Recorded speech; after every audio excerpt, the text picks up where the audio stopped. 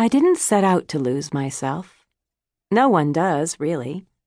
No one purposely swims away from the solid, forgiving anchor of their heart.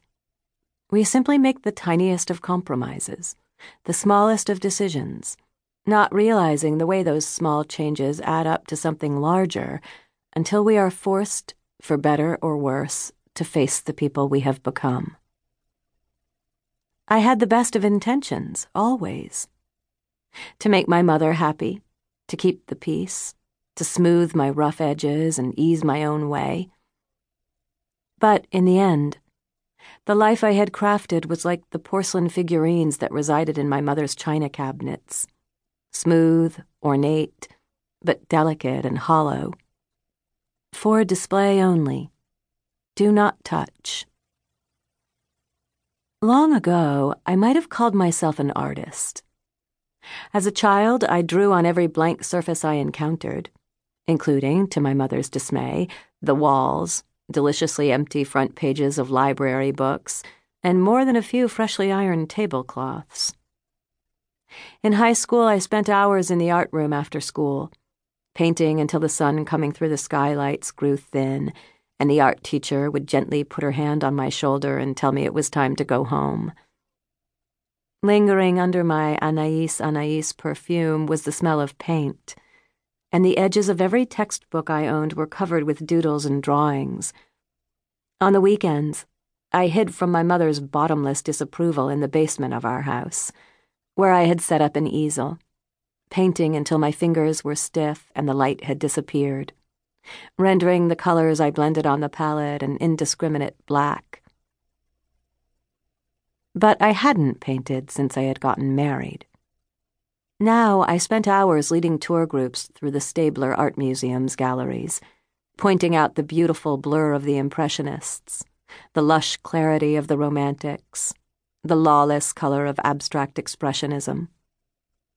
As we moved between the rooms, I showed them the progression of the paintings, movement washing into movement like the confluence of rivers, the same medium, the same tools, yet so completely different in appearance, in intent, in heart.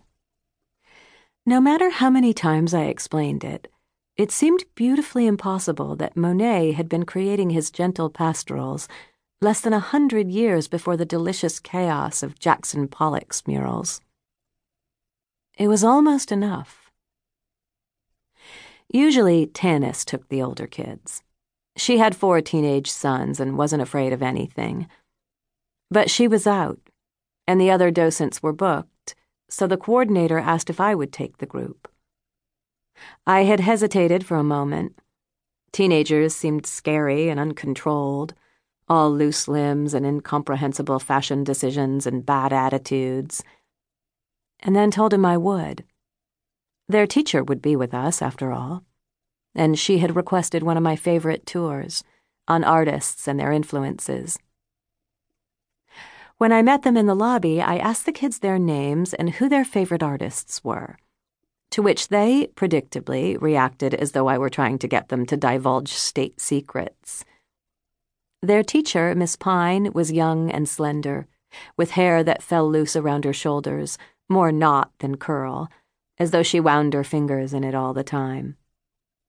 I, and most of the women I knew, wore slim sheath dresses with elegant scarves, an acceptably polite pop of color, but Miss Pine was wrapped in a pile of boysenberry-colored fabric that looked less like a dress and more like a collection of handkerchiefs that had been safety-pinned together.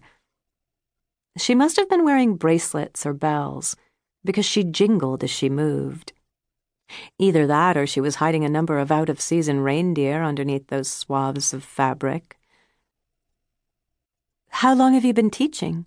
I asked, making conversation as we headed to the first stop on the tour, followed by our little ducklings, the floors creaking agreeably beneath our feet. "Almost 10 years," Miss Pine said, smiling at me. I must have made a face of horror because she laughed, a light sound with a rough edge that made me smile just to hear it. "They're not so bad, are they?" Glancing over my shoulder at the kids, who meandered along in our wake as we climbed the wide marble staircase to the second floor, I laughed too. Not so bad. The boys were bouncing off each other like pinballs. A couple of the girls walked with their heads bent together in the inimitable intimacy of teenagers. A few others drifted off to the edges of the staircase to look at the paintings that lined the walls or the sculptures on the landing. I just have lingering flashbacks to my own experience. I didn't cope so well with high school kids when I was in high school myself. I basically spent 4 years slinking around, trying to fly under the radar. Miss Pine waved her hand, setting off her bells again. We all did. It's much easier from this side of the desk, I promise you. Plus, you get to try to make it a slightly less miserable experience for them than it was for you.